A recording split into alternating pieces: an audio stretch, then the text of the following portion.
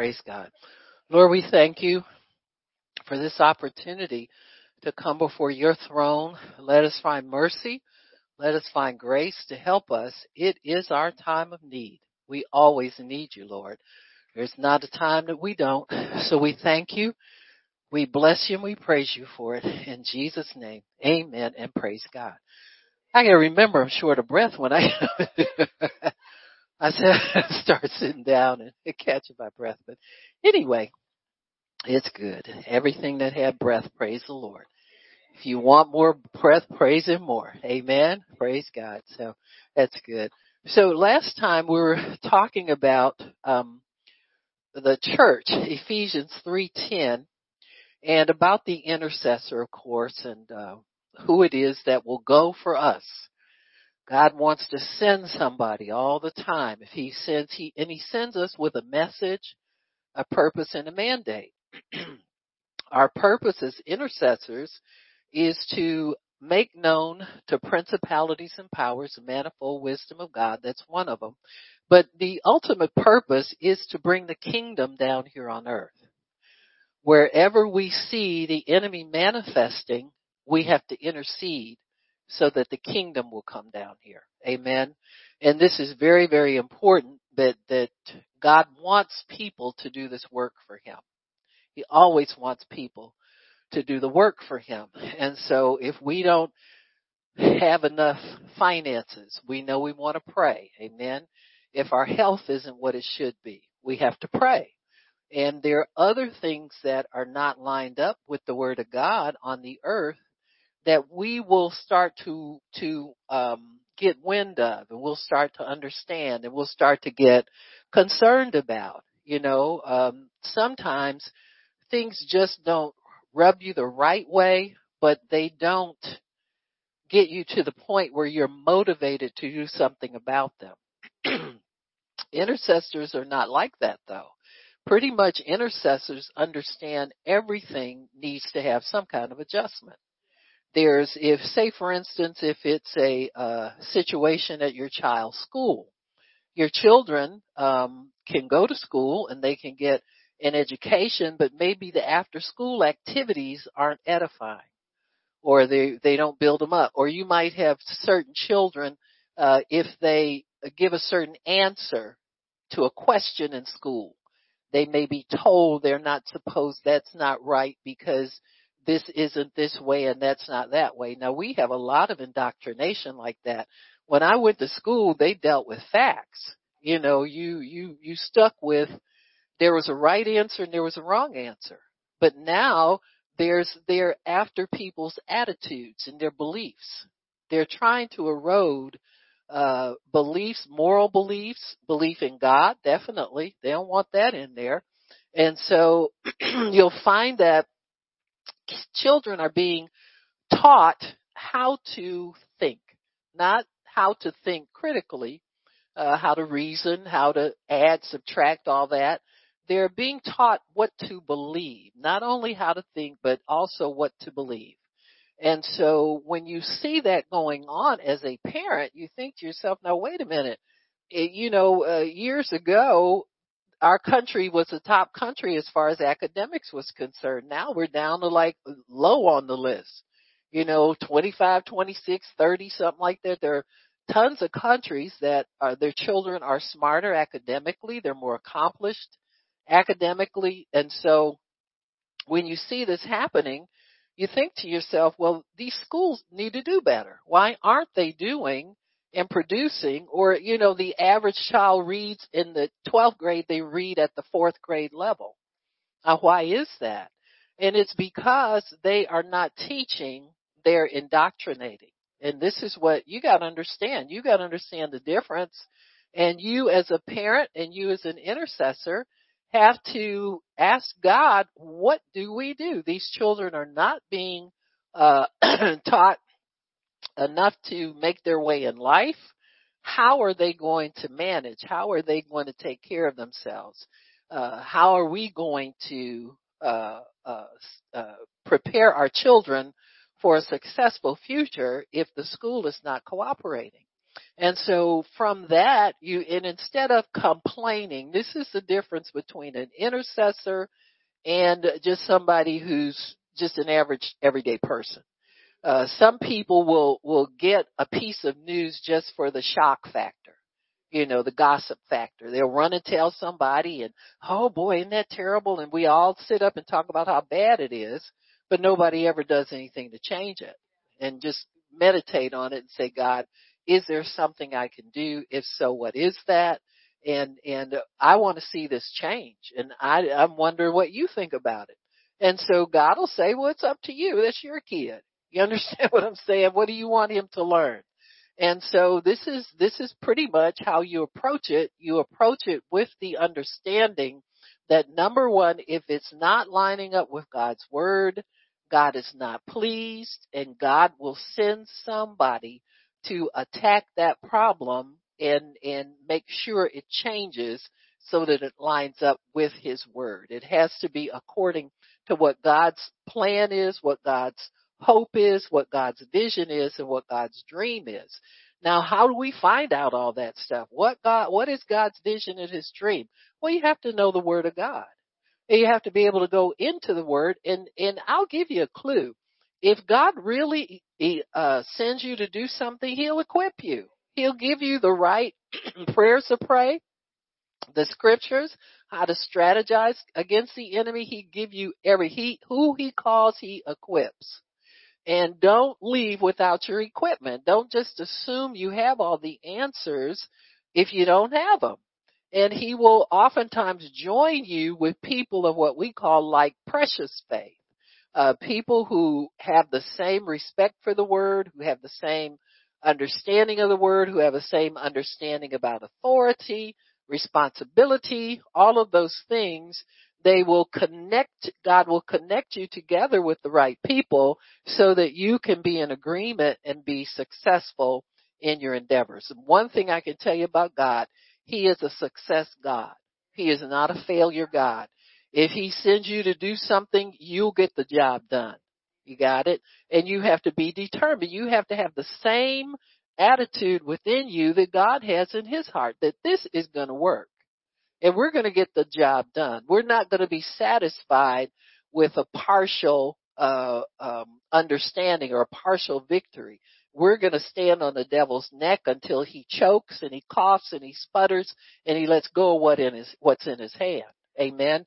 And you do that until he lets go of his prey. He's carrying off people's children. He's carrying off people's money, carrying off people's freedom. All of that stuff is being stripped away from us as American citizens. Amen. And people worldwide. I can't be so much concerned about some other country. I've got to make sure what's happening here is lining up with God's word. Amen. Because that's the principal watch that he has given us, is your local community, your state, your government, and the country that you live in. Now, we pray about some things that are important to God. We pray about the Middle East because that's a seat of turmoil. Why? Because God's people are there. Amen. The Jewish people are there. And there's always going to, if you read the book, the Bible, you'll realize that they are a persecuted people just like Christians are. And so we're both, he is our God is their God. And so we share a God. We don't have the same covenant with him, but they do still have blessings coming. They have a measure of protection from God. And so he wants us to always include the peace of Jerusalem in our prayers. And so, and pray against their enemies, that their enemies would be defeated, because that's what he's always promised them, just like he promised us. And so we can't see them go down to defeat and think God's pleased. You gotta start praying, folks, and know how to pray and stay in your word. Stay in your word. Don't go get some quick strategy for somebody that doesn't know what they're talking about. You stay with the word of God and what God has given you. And if he has assigned you to a group, you stay with what the group does. Don't try to be some crazy lone ranger and all of this kind of stuff. Add to your prayers. Amen. If you're praying already and you can pray good by what's in your heart, then add to that some strategy to declare the word of God more. And so that's what we do. That's what our ministry is based on. It's based on strategies that we've gotten out of the scripture against forces that are traditionally at war with God and with his people. And so you don't need nothing new to fight. You understand what I'm saying? You go in the Bible, you find the traditional enemies are still at war. You see these little people who are satanic worshipers, and you saw where Israel would start worshiping satanic gods. Baal was a satanic god. Ashtoreth, it's all the same stupid devil. He just gives them a different name to make. People are intellectually driven. If you give them a new name that sounds interesting, they want to talk about it all day long. Amen? So this is what the devil did. He's the same devil. He comes up, he said, well, I think I'll call myself the Queen of Heaven today, and then tomorrow I'll call myself something else. All these different female deities that they have. Diana, we serve the goddess Diana of the Ephesians, all this kind of stuff. He'll give people a lot of names. He'll entertain you all day long with a bunch of names. And you'll find yourself trying to use names to make yourself sound intelligent and impress people. And I'm going to tell them that this name right here, I remember talking to a woman that had been, she was a Jehovah's Witness. I'm not sure how I got in a conversation with her. But I was asking her, she said, yeah. She said, I asked her how long she'd been a Jehovah's Witness. She said, oh. And she told me, and she said, yeah. She said, see, I'll tell you, this lady came to my house on a Sunday. See, fine people don't go to church. Came to my house on a Sunday. And she told me, she said, can I tell you something? And she showed me this book. And she said, see, this is what pastors don't tell you. They don't tell you God's real name. His name is Jehovah. And we can tell you more about him. See what I'm saying? And this is how people get lured off. When we went through that thing in the body of Christ, the names of God, Jehovah this, Jehovah that, Jehovah that. Well, his name is Jesus. There's power in that name. Amen? And people people will play with it. Religious people always want to entertain themselves. What did they say about the people in Ephesus? Paul said, he went and preached to them in their town square. As he said, these people, he said, I spoke to them about the unknown God. He said, because they like the next new thing. So that's religious people. You can entertain them because they like the next new thing. That's what Ephesus was. And they say France is like that. If you go in Paris, you start talking about something. Oh, really? Where'd you hear that from? See, it's a spirit. And you can keep people entertained a long time with the next new thing. So Paul used it to his advantage. He said, you know what? You've got some statues around here. You've got so many. He said, I trust that you people are very religious, he said, and superstitious. Because you got a statue to every God. He said, in fact, you got one over here says, the unknown God. He said, I want to tell you who he is. And he started preaching Christ. He had a lot of people saved, converted. Why? Because they like the next new thing. But see, when you believe in Jesus, he ain't the next new thing. He comes to live with you. So he don't go nowhere. Amen? So Paul knew how to use, he said, I become all things to all men. He knew how to zero in on where he could reach people and get them. And so he was able to get these people because Ephesus was a seaport town. So in seaport towns, you get a lot of news. People getting on and off boats, they tell you stuff. Where you come from? Oh, really? What are they doing over there? And you can go and impress your friends at dinner because I talked to somebody from way across so-and-so. And guess what they told me? And that was what that place was known for. Kind of like New York or places like that where you find a lot of people coming and going. Amen. So they like the next new thing. So Paul told them the next new thing is Jesus. I know I found out who your unknown God is. So you can put a name on that statue because I know who he is. And so he was able to convert that whole city. Then people were in an uproar. That was where they came and burned all their curious arts, all their divination books and all of the stuff they were using to conjure up demons. They had a big bonfire. Everybody in the city came and burned up all their stuff. Amen. So the power of God is real to convert people. Amen. It's real, folks. And so we can take a lesson from our brother Paul and say, hey, I know who this unknown God is. His name is Jesus, in case you didn't know. Amen. So that's who he is. So anyway, in Ezekiel, this is where we find the call to intercession. And we said it's a call in the spirit. And many times people will say something like, well, you know what? I just been thinking God wants me to pray. Well, he is calling you to pray. He says, no, not just pray, but, to do something different with the prayer, you see. So that's a call to intercession. And it is a call in your spirit. His spirit contacts your spirit, and he begins to tell you, I need somebody to do something for me. And so in Ezekiel 22:30, he said, I sought for a man among them that should make up the hedge and stand in the gap before me for the land. So we go to the throne room of God and we stand before him and we say, God, how do you want me to pray?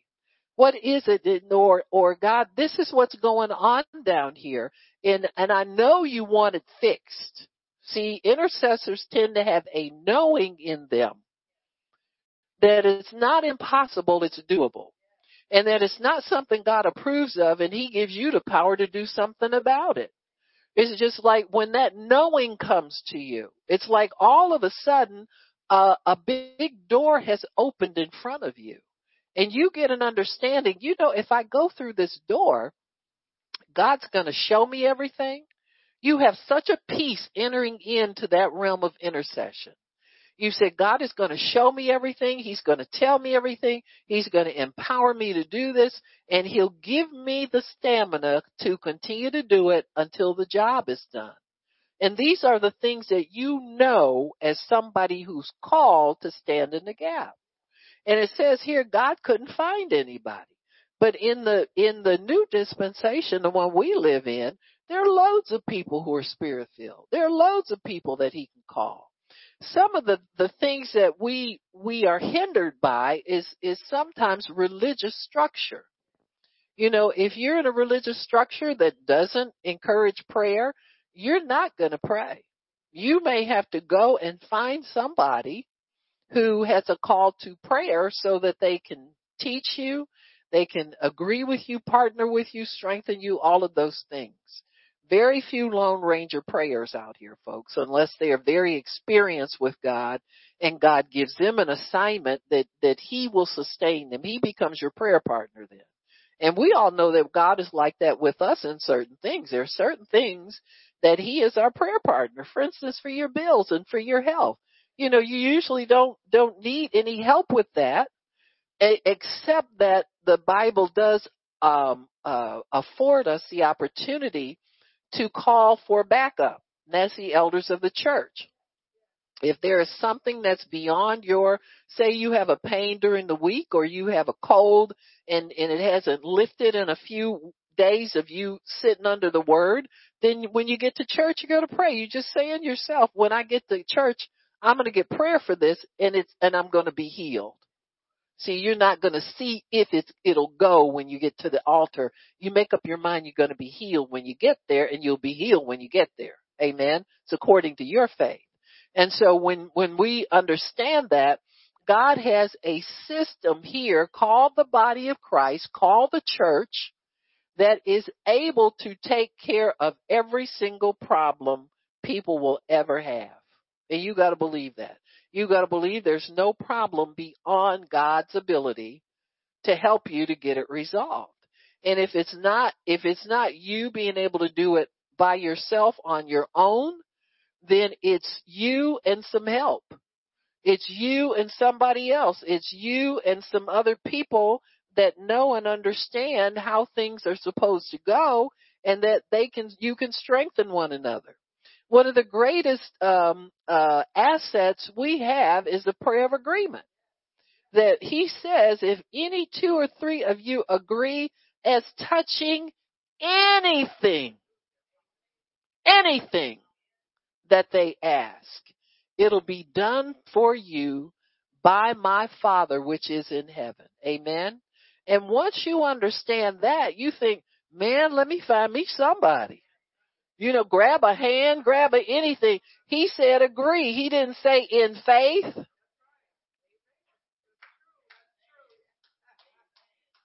Don't negate the faith. And where do you agree? You must agree on its word.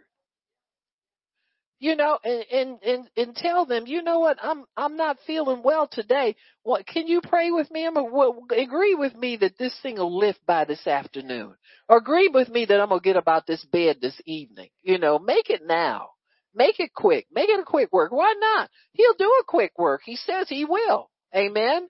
And so when we understand these things about God, we understand these things about prayer. This is part of your spiritual equipment as an intercessor.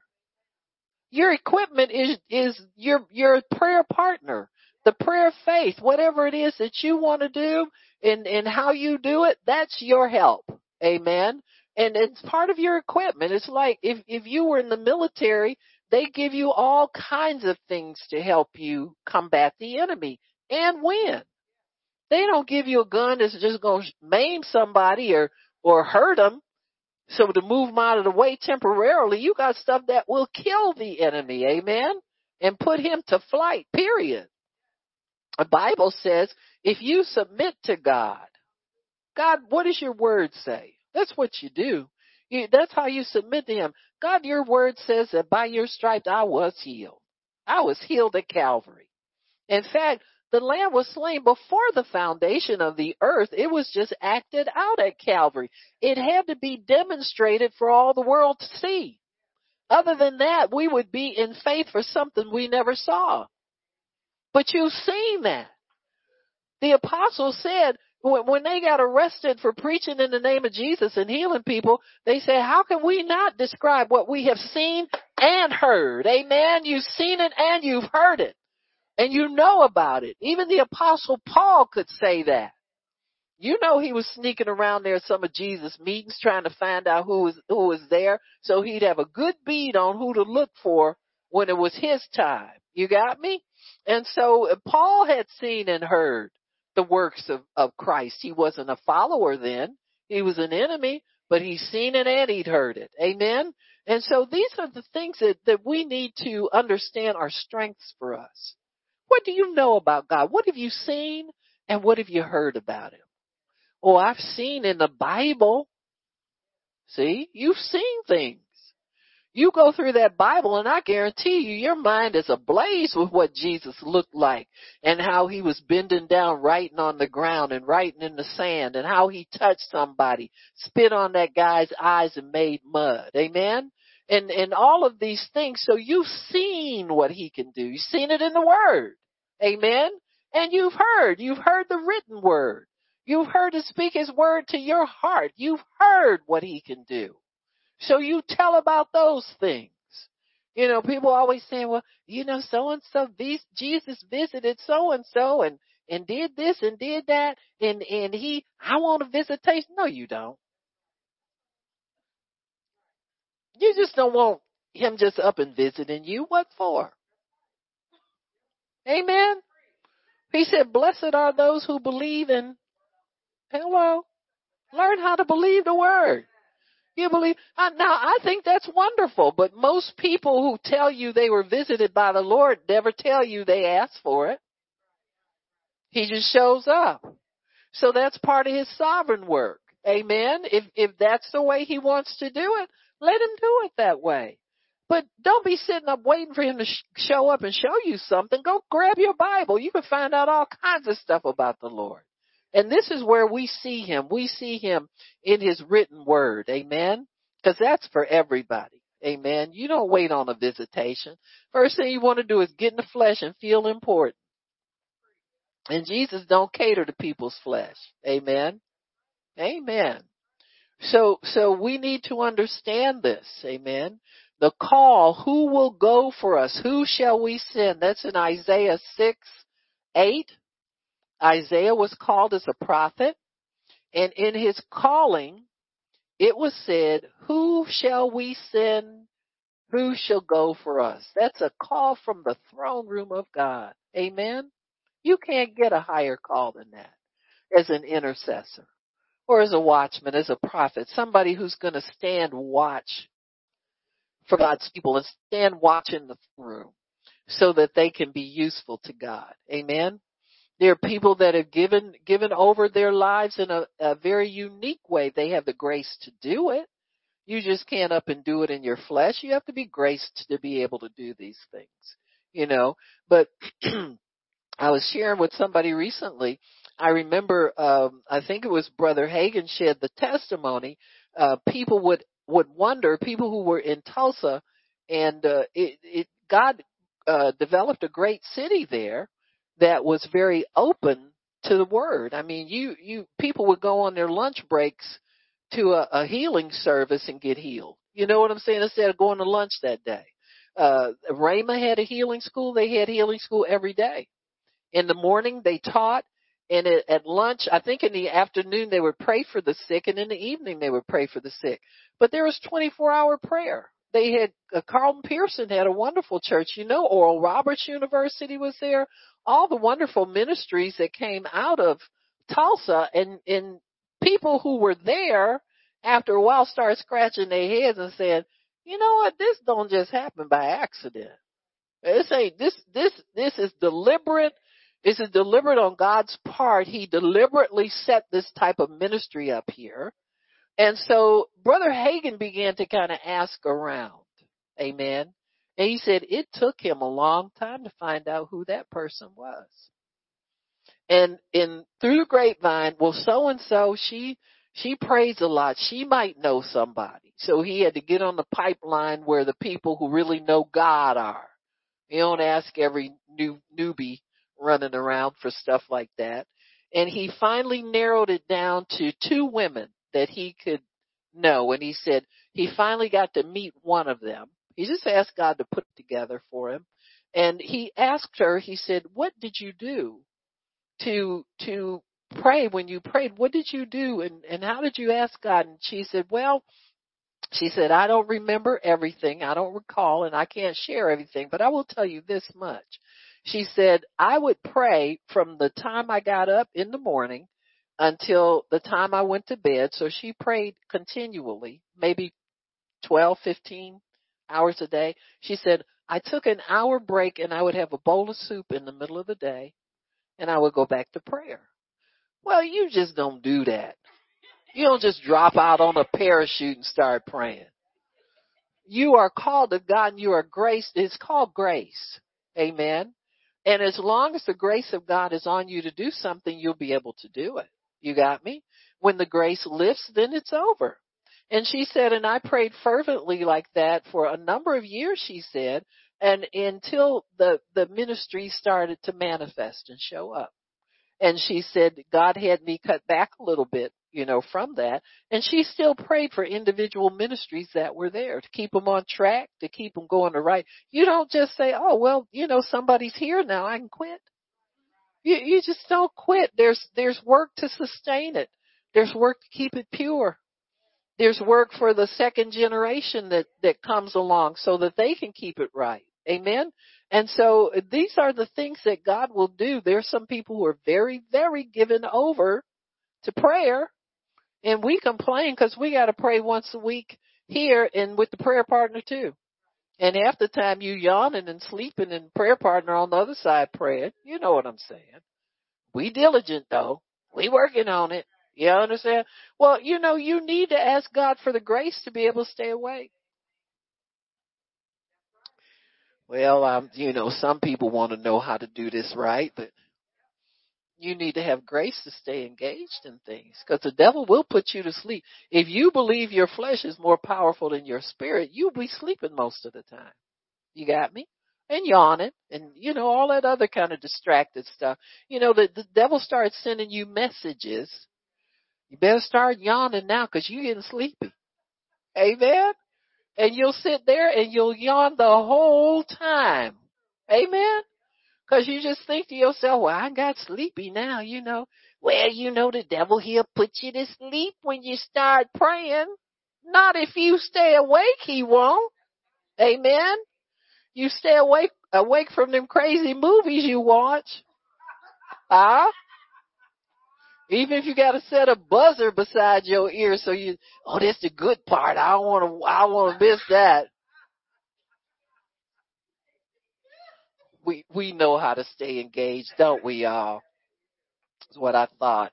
So anywho, but yeah, when God chooses intercessors, it is a call to your spirit. Your spirit starts to come alive to it. God can also draft people. No, I don't want y'all to feel all powerful like you.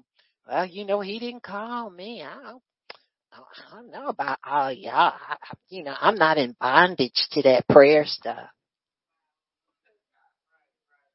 I've heard people say that about reading the Bible. Oh, reading your Bible, I was in that bondage.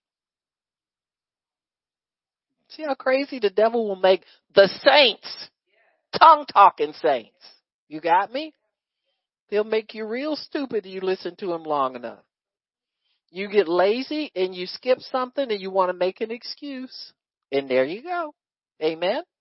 So our prayer for ourselves needs to be, Lord, help me stay on my watch.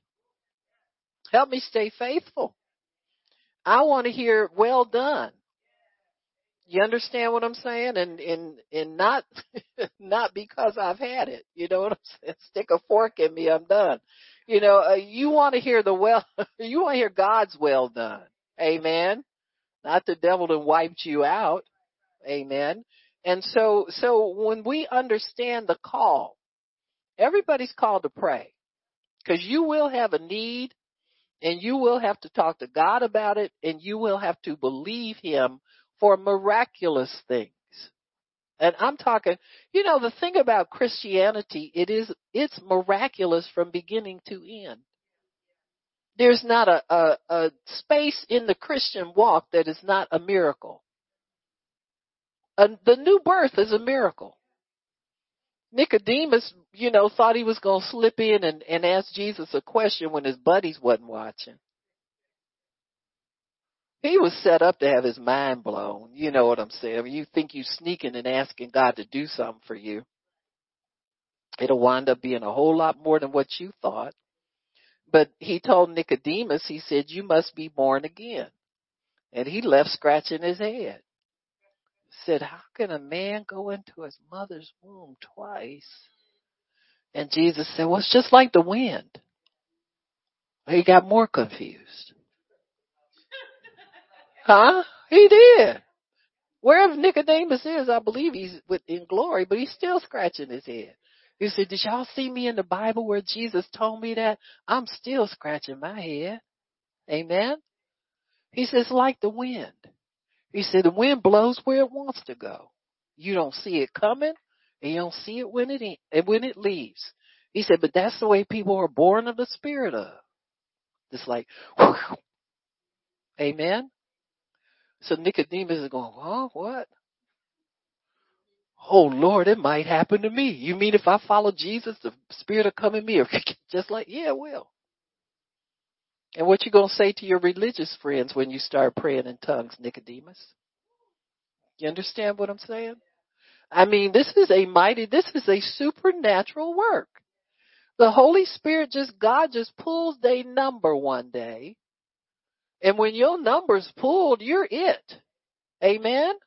You got to come along with it, but too many people have been praying for you for too long for you not to be it. Amen? That's the way it was with me. I was depressed and suicidal and I just wanted help. And I thought it was a psychiatrist. And I go to I pulled the name of a psychiatrist that had narcolepsy. Ain't many of them around. They're like 1 in 10 million.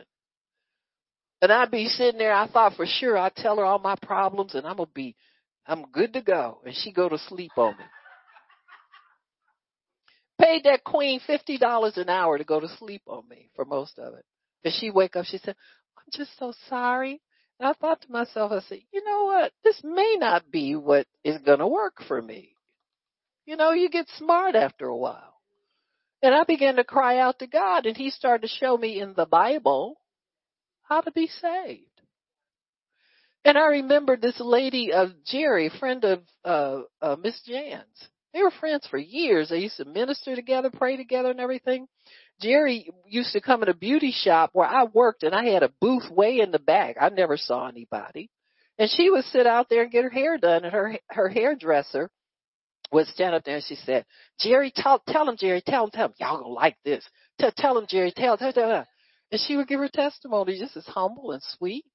Tell what she was a drunk and she was this and she's that and God saved her. And I said, ooh, she is bad. She needed saving. You know, back then. Huh?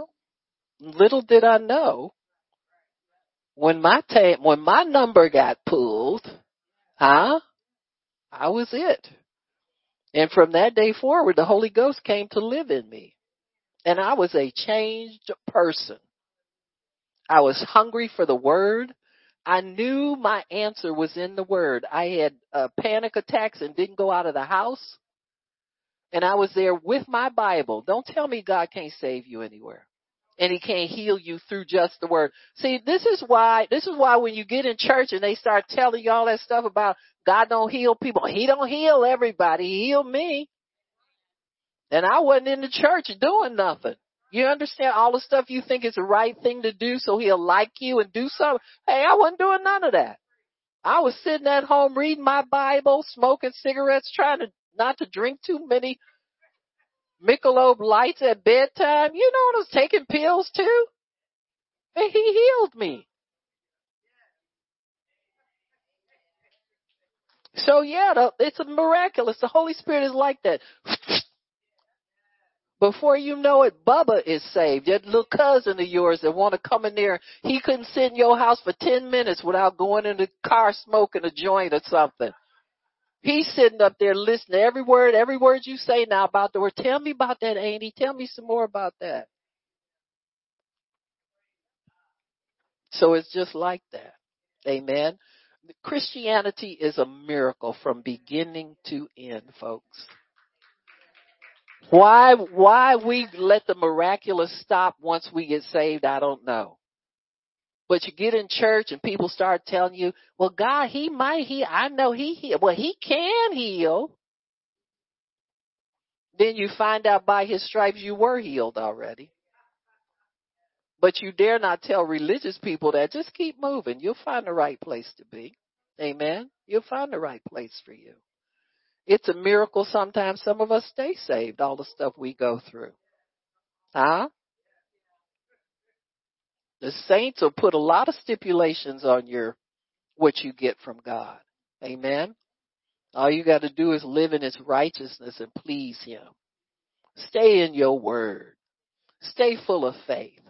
When you have a choice to believe God or believe what you see and what you feel, believe God's word every single time. It'll work for you every single time. So God needs intercessors. You can volunteer or you can get drafted. Me, myself, I think I did both. You know, there was something in me that thought, when I got saved, I realized I was very different, very changed.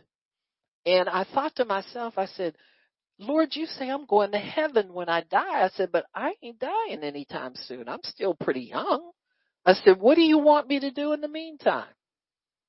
Just an innocent little question. What do you want me to do? You know? And he began to work with me in getting me healed.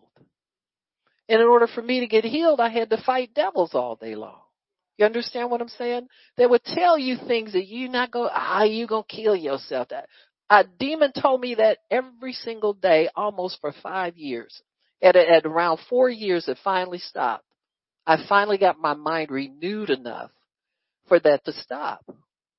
I lived in one room in my house, and I had about, I think we had, and there was 3 bedrooms, 2 beds. It was a huge apartment, old apartment we lived in. I never went in the front because there was a big picture window there and I was afraid I'd jump out of it. And there was a big balcony out the front door and I was afraid to go close to that edge because I was afraid I'd jump over it. Do you understand what I'm saying? This went on for years. And God walked me through healing. And I would read that story about the demoniac. I said, Jesus, you touched him one day. You cured him right away. How come I can't get that? And I just would have to keep plodding through the word, finding it for a purpose. Number one, you learn that God is stronger than the devil is telling you all this stuff about yourself. It's the first thing you need to understand. That God is stronger. As long as the devil talks to you, you don't have to listen to him. See, you can ignore anything.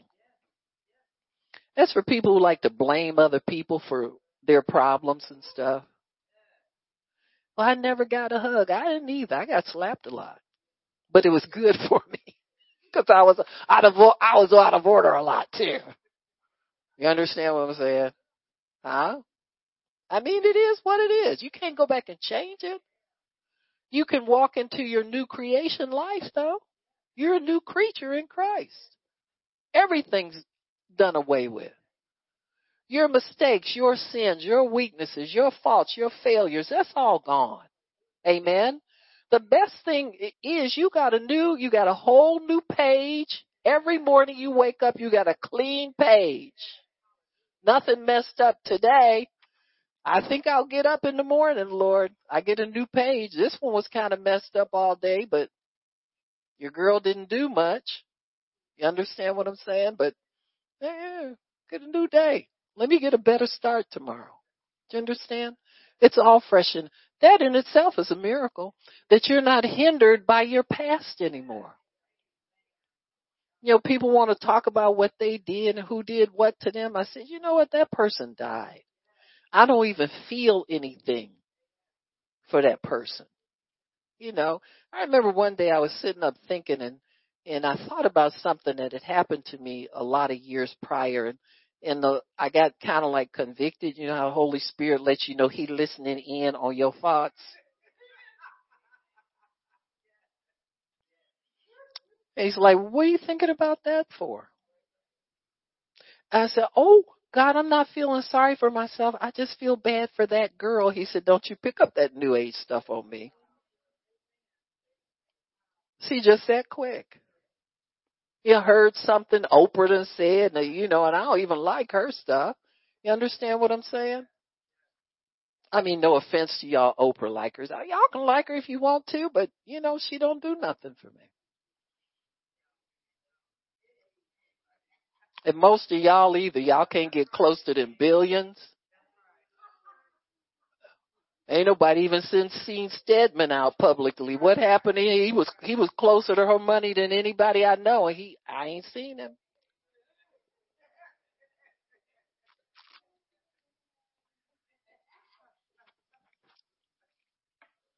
Anywho, but you know what I'm saying.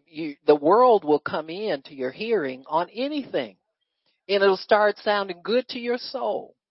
You can be sitting up minding your business, and all of a sudden your mind will drift back to something where you were a quote unquote victim. Amen. And that old life is gone. That person is dead. It's passed away already. God's given you a new life that you're to live in every day and start building on that. And yet sometimes we want to sit back and nurse that old, get that binky out again. Huh? Some people so glad to feel sorry for themselves. They don't even rinse the binky off. They just pick it up and throw it in there. You ever see a kid like that? Them little kids. Gotta have that binky. Well, you don't have to live like that. You can live in the new creation all the way down the line. Everything new. My life is new. I'm new. My ideas or my thinking is new. I think like God. I think I'm healed.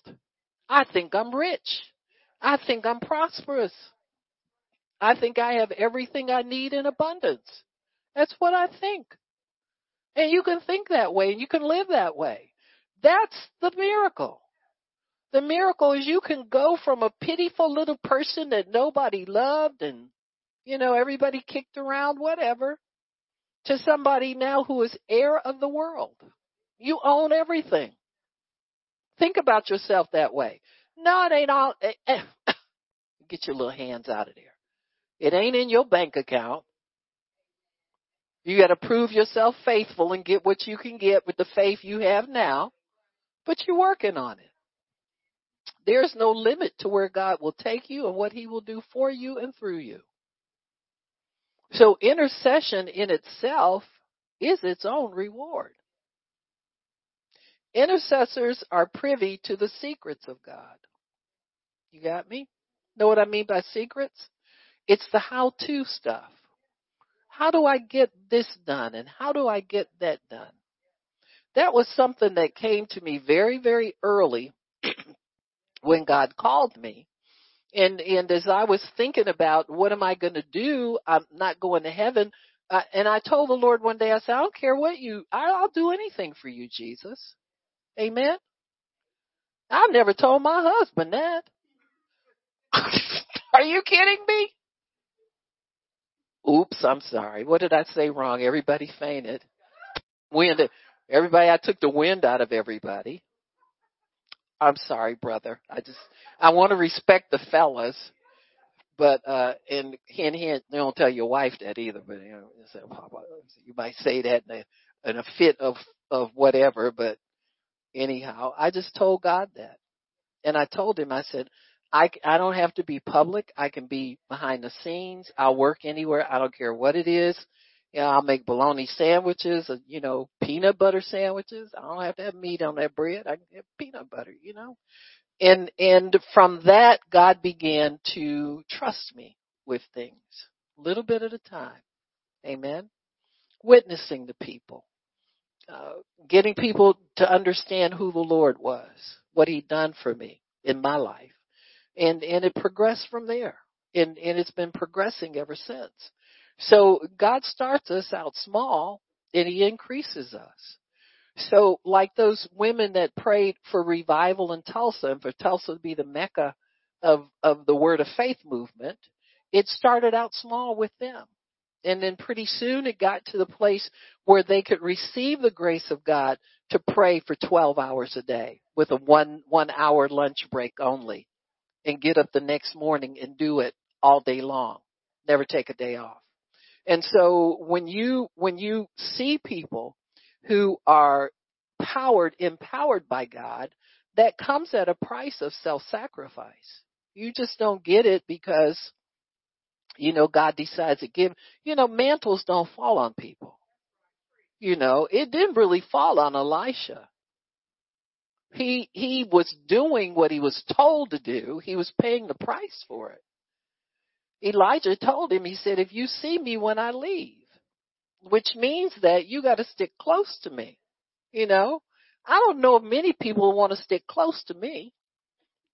I get a little prickly sometimes. Go do something, girl. Go do something. Let's split up for a day, whatever. But you know what I'm saying. It's just another human that you have to serve like that. That's a tall order for many people. Not many people want something that badly. Amen? So it's a tall order oftentimes for the things that we want from God, but it is a price that can be paid, and it's a price that had to be paid. Catherine Kuhlman, she didn't have a life outside of just reading her Bible and being entertained by the Holy Spirit. But when she laid hands on one person, 4 rows of people fell with them under the power of God. So I would say it's worth it. People would get up healed of cancer, terminal cancer. Billy Burke, it happened to him. He was 8 years old. And they sneaked him into the meeting. A guy came to the side door and saw him and his grandmother and said, come here, and let him in. They didn't have to go in with that big line, or he never would have gotten in there. And God singled him out, brought him in there. And he said, when she touched me, he said, 4 rows of people behind me fell down under the power of God with him. Got me? So there is power to be had in God, but it's not power for power's sake. It's once you get that level of power, he knows all you want to do is serve him. Amen. And intercessors are on their way there. Intercessors can wield a whole lot of power. Amen. They just can. Because why? Because you need it. You got to work for God. You got to work supernaturally for God. All I can say is be faithful with what he gives you. Don't play. Before he'll give you any kind of real power, he got to get the play out of you. Just kind of get you to settle down a little bit. And so once he's got the play out of you, he'll start to open your eyes to things. We work by revelation. It's not head knowledge. He's got to reveal these things to us as true. And so he wants to use us to get his work done. That's the job of the body of Christ. And so part of our equipment is our position. Amen. If you go to Ephesians 3, Ephesians 3.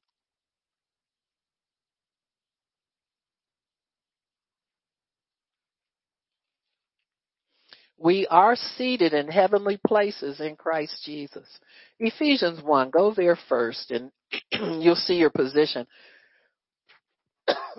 Ephesians is like everybody who knows anything about spiritual warfare claims to knows this, they know the end of the book.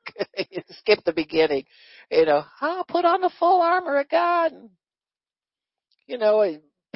I would hear people, this is a thing that went through the body of Christ, I think maybe in the 80s or 90s or something, 90s maybe. And, I got my shoes. Every morning I get up and I put on my sandals and you don't wear sandals. I put on my flip-flops, whatever. And it always sounded fake to me. It didn't sound like these people did this. I said, Lord, here I am again. I was always hearing stuff that rubbed me wrong and I go to God because I didn't like hearing it. And he'd say, he said, I never tell you to take it off. He said, you're to wear it at all times. He said, really, your armor is walking in the Spirit. And you're equipped. He said, if you had to wait until you put all these pieces on one by one, he says, the devil will kill you before you get out of bed. He says, so, just know that you're equipped when you walk in the Spirit. I said, well, thank you. But Ephesians 1, starting in verse 17, and this is your high priestly prayer. This is a prayer that Paul prayed over the whole church, and it's for us too. He says that the God of our Lord Jesus Christ, the Father of glory, may give unto you the spirit of wisdom and revelation in the knowledge of him. The eyes of your understanding would be enlightened. So in order for you to pray, you got to know what to pray. And he enlightens the eyes of our understanding that we may know what is the hope of his calling. What is he calling you to do? You got to walk in the knowledge of your calling. You just can't walk around here as a Christian aimlessly. I'm just waiting on God. No, you're not. Get in your Bible and find out what your calling is. Amen. He says the hope of your calling and what is the riches of the glory of his inheritance in the saints.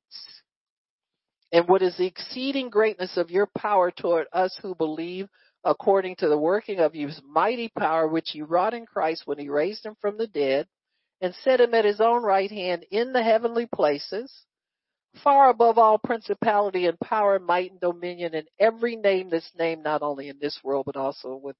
And it put all things under his feet, gave him to be head over all things to the church. So we have all that. We're seated in heavenly places in Christ, far above the devil, big devils, little devils, all of them. When he says all principality, that's the big one.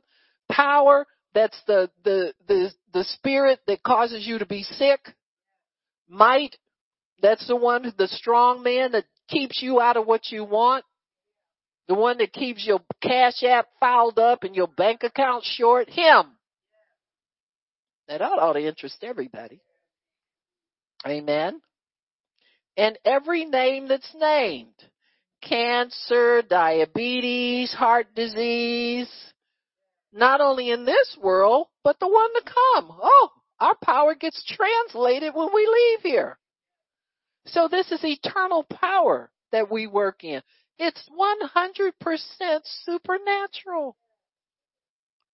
You don't want to live by natural means. You'd be down here working forever just to get a little raise in your paycheck. If you go by natural means, most people don't know if their boss likes them from day to day. So you mean to tell me you're going to try to please a boss you don't like, they don't like you, you don't trust them, they don't trust you, and you're going to get ahead by natural means? I don't think so. You need a shortcut. You need somebody to take you behind the veil and show you how this thing is done. Amen. You find out, God, how do I win my boss over? You ever done that? No. I didn't say you did it. You tried to schmooze them and stuff. You asked God how to do it. See, we go deep. We go supernatural. How do I win my boss over, Lord? And God begins to move through you. Be polite. Show them that, you get there on time. And you ask if there's anything. I'm getting ready to leave. Anybody need anything done? Need me for anything? Most bosses will faint. Because everybody else is a streak of lightning at closing time. You understand what I'm saying? Well, sure. This is how it's done. This is the God way to do it. And pretty soon, there's a promotion. Pretty soon, if not there, then someplace else will call you and say, we want you to come here, and you find out it's $4 an hour more. You got me? See, this is how you get the supernatural way to it. Natural way gets you fired. You try to do something nice for the boss and tick them off, you're out of there. You got me? Or they take it the wrong way. They follow, I think she made a sexual harassment. Do you understand what I'm saying? So the supernatural is where we live, folks. Intercessors have a key to the supernatural. You have to use them to do God's work. See, this doesn't work if you just want keys for you. This ain't no storage locker kind of. You understand what I'm saying? Most of us don't even know what's in them lockers. What was that? What was that reality show? Storage Wars. They can be opening your locker and your stuff be auctioned. You wouldn't even know that's your stuff. Most of us. Amen. They done put you on TV.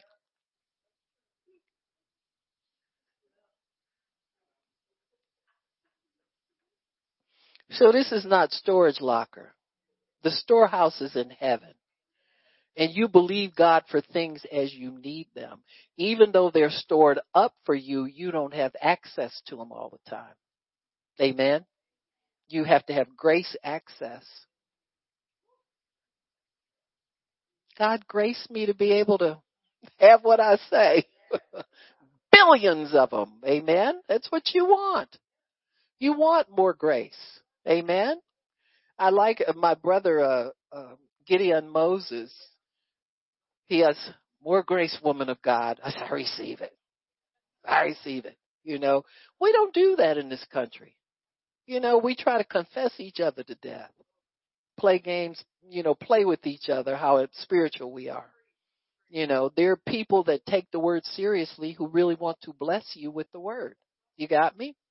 And so Paul said that we receive grace for grace. So every time you get a grace from God, that's not used up. You get another one. His mercies are new every morning. You can't wear him out.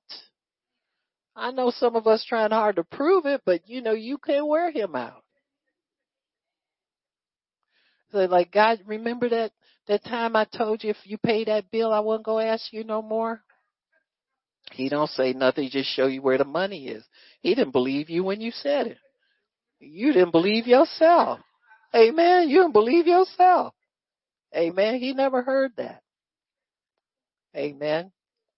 So under this dispensation of the church, we are positioned in heavenly places in Christ Jesus.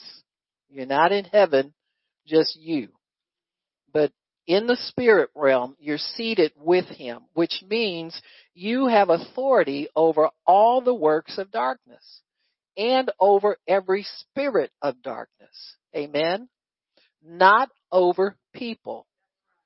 You have authority over the spirit realm by the Spirit. Amen. We're supposed to love people. We're supposed to bless people. Amen. We're supposed to extend God's love and God's mercy to people, but we can't control them. Once you realize that and accept that once forever, you can kind of live. Because most people, their problem is they want so-and-so to do this so that I can like them better, I can be happy. Well, they ain't doing that. Because God didn't tell you was going to be, they was going to be your puppet. You got to learn how to love people with rough edges like what you got. You know, we want everybody else to be perfect for us, and we don't ever have to straighten up. You understand what I'm saying? No, God is going to straighten you up first. I got news for you. You might be living with their trouble for a long time, but God will straighten you up. You got me? Teach you what's real here. He wants you to enjoy life. You enjoy life in Him. You enjoy life when it lines up with the Word. You enjoy life when God can help you supernaturally. Amen? And just love people. Know what that means? Don't mess with them.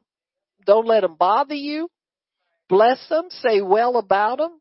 Amen? I have something that I do between me and the Lord. I'll see people on the street and I said, Lord, I want to help people. Like, you can't get out your car and just give stuff to people and, you can a little bit, but it ain't going to work a lot. But he said, just ask me to bless them. He said, when you drive by people that touch your heart, ask me to bless them. And so I was doing that, but I got to think about these. See, I tell it on myself. These people that get out and jog on Sundays, I can't stand them. Because they ought to be in church. And they go into hell in New Age and all these health nuts and all that, and they out there running. I ought to be, but I'm here in my car, but I'm all right with God. I'm saved. You know what I'm saying? So I looked at a woman today. She was out jogging with some little shorts on. I said, no. In my mind, I said, no, she'll have pneumonia for the night is over. And the Lord said, don't you say that, you bless her.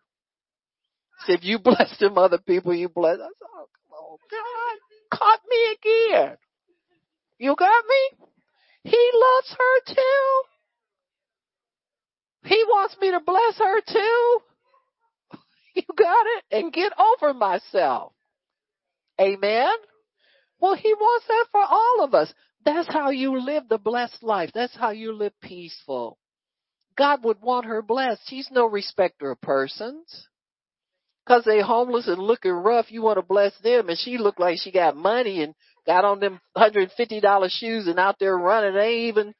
And I'm thinking to myself, no, it's too cold out here. She ain't got nothing but shorts on. I said, look at her. She's crazy. God said, don't you do that. I'm sorry. See, all your conversations in your head are monitored.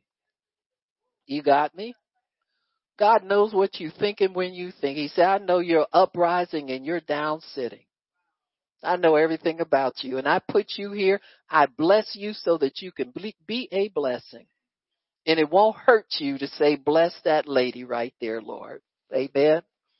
Sometimes, you know how dogs are when they growl a lot, they snarl. You ever had a dog that keep that snarl all day and he can't even get his lip down? Sometimes we have. And then your lip get dried and won't come there to pull it down. I said, Lord, I'm going to stop having rabies around here. I am going to bless people. You got me? You make a determination to do it. You don't want to be snarling like a pit bull and ready to bite somebody. You know, poor lady, if she fell down, I'd probably just drive. No, I wouldn't. I'd try to help her, but you know what I'm saying. You just, we got to watch ourselves. You know, you carry God's life in you, and he wants you to be a good steward with that life. But I'm telling you, intercessors hold the key to many mysteries down here on earth. You know, you pray for some people. You pray for people once or twice and see the results you get and see if God hasn't favored you with that knowledge and that wisdom for how to get the job done. He will do that. Be trustworthy. Amen. Be better at it than I am. You know what I'm saying? I'm working on it still. But be faithful with what God has given you. Learn to bless. I'm learning to bless regardless of what I think personally. I don't know that lady. She might be a Christian. She might be a kind person. Who knows? But you know, you can make judgments about people just from looking at them, or they look at you funny. And so God wants us then to be positioned so that we can walk out Ephesians 3:10. I'm finally getting there. And it says, to the intent that now unto the principalities and powers in heavenly places might be known by the church the manifold wisdom of God. That's a mouthful, but that's our job. That's the New Testament intercessor. Whereas the watchman specifically was the Old Testament intercessor, the church now, whoever God chooses to intercede, is the New Testament intercessor. We have an in with God. We have power with God. We have influence with God, where we can go to him and say, God, this person needs help. What do I do? Don't ever ask him if he wants to help somebody. If he put it on your heart to notice it, that's him telling you he wants to, so you ask him what to do. Amen? You just need your assignment. He wants to help everybody. Amen? You know, religion makes us think there's some people on the inside and some people on the outside. God wants to help everybody. Jesus heals sinners. He got in trouble for breaking bread with them. Got me? And so he wants everybody to receive from him. And so in making known the principalities and powers and manifold wisdom of God, you will find yourself as a watchman or as an intercessor speaking the word a lot. Not whining and crying and begging. You know, you do that. I do it. If I get, worn out about something, I say, God, when are you going to do something? You know, that kind of stuff. But as someone who is interceding, the weapon you use to intercede with is the word of God. So you will bring back to God his word, letting him know that you want to see it come to pass. So when you speak the word over your body, you are telling your body to line up with the word of God. You're telling your body to be healed according to God's word. You're telling your body to receive strength. You're telling sickness to leave. So you make declaration and you make known to every demon, whatever the level of it, what God says about stuff. That's the manifold wisdom. It's the wisdom that's pertinent to this situation right here. So when you're sick in your body, you don't ask for money. You might want money. God knows we want money all the time. Really, to be honest with you, some of us don't even have to ask for it. We just have to look funny and, he'll send us something. The way I used to look with my husband, baby, what you want? I don't know. Give me something. What you got? You know what I'm saying? That kind of stuff. But you know what I'm talking about. There's a faith in you and a desire in you that works unspoken. Did y'all know that? Your faith works spoken. It works by expectation. You get up every morning, God, I thank you for what you're going to do for me today, and walk in expectation of him meeting every need. If you had to list all your bills and ask him to pay them individually, you don't do that. He sends you a paycheck. Now, you may jack part of it up. You might look at them bills and half of them don't get paid. You know what I'm saying. The pile you turn face down, he'll even pay them. He wants them paid too. But he trusts us in stewardship that he gives you what you worked for, amen, or what you expect. You got me? And he expects you to take care of what you need out of that. You don't ask him to send you your job and send you your paycheck, what you work for. You just expect it. That's faith too. See, you're putting your faith in what God has given you in the natural to bring forth your income, bring forth your pay, and expect abundance. Where do you think bonuses come from? Abundance. When you put abundance out there, you look at your paycheck and say, I don't know if I'm going to be able to do. Don't ever say that. Don't ever doubt that you can do what you can do out of what you have. But you've got to be a good steward. You got to pay them bills first. Amen.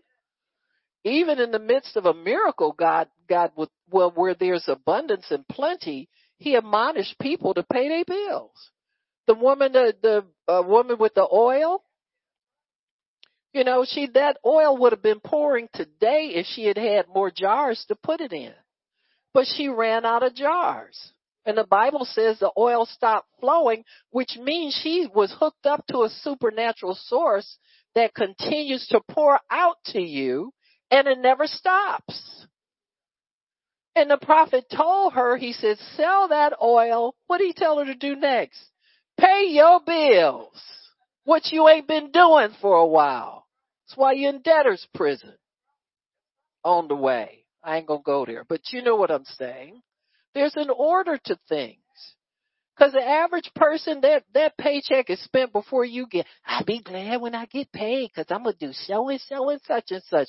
You never say, I'll be glad when I get paid so I can tithe, so I can give some to church, so I can pay my bills. You want to go get slap happy with it. You know what I'm saying? Y'all know I'm telling the truth. Don't treat me like this. Amen. While we stop, we're going to pray. We're going to pray for protection against persecution because it's a problem. You understand? It's a problem. Intercessors know that. We all know that. Christians are being persecuted more and more. There's a gentleman that God has made the Speaker of the House, our House of Representatives, and already they're bad-mouthing and putting out evil report against him. They're turning this whole nation to Christian. It's been Christian. Where you been? Christians founded this country. We just let y'all live here because God loves you. You understand what I'm saying? Like, this don't belong to us too. So anyway, we're going to pray against persecution so that those of us who serve God can do it freely, can do it without hindrance, can do it without stopping, without being intimidated, because the gospel is never bound. The gospel is always free, and we're free to preach it. So, Father, we thank you for what you're going to do in our country, in this nation, and around the world to free your people up from oppression. And we thank you, Father, according to your word, we submit to you, we resist the devil, and he must flee. Satan, we command you to flee from us 7 ways. Vengeance belongs to you, God. We resist retaliation against our accusers. We're serving you. So why do the heathen rage and the people imagine a vain thing? You who sit in the heavens are laughing. Thank you, Lord, for beholding their threatening. Stretch forth your hand to heal, O God, and do signs and wonders in the name of Jesus. I declare that the way of the ungodly shall perish. The ungodly shall fall by their own counsel.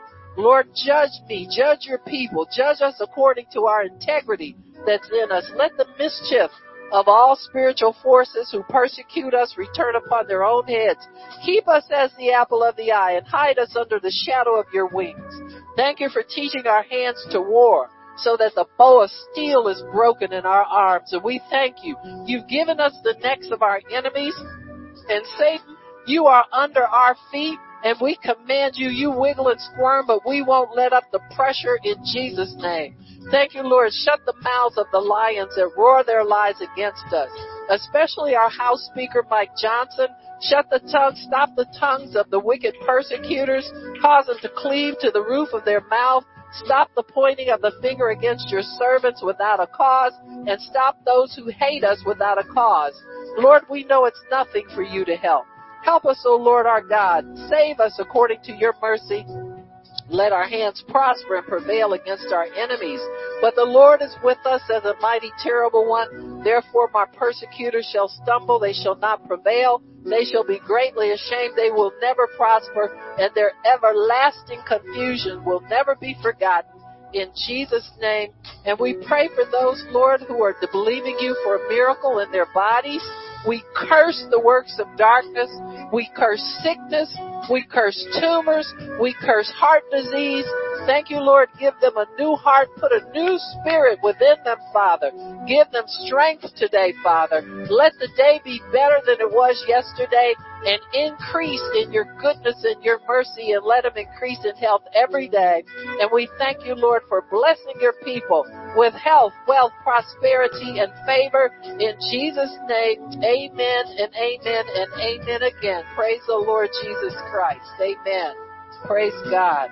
Why don't we do our declaration? I don't have Rona. She don't have me. I can't get Rona. She can't get me. And I can't get, and you name whatever it is you're standing against that's trying to take your body down. By Jesus' stripes, you were already healed. There's no doubt about it. We cast doubt down in the name of Jesus that we are healed, and we mean it. And we thank you, Father. We bless you, Lord, and we praise you, Jesus. Thank you, Lord. And we thank you, Lord, that by your stripes, we are healed. Amen. Amen. And again, it is so decreed. Amen. Take another one down.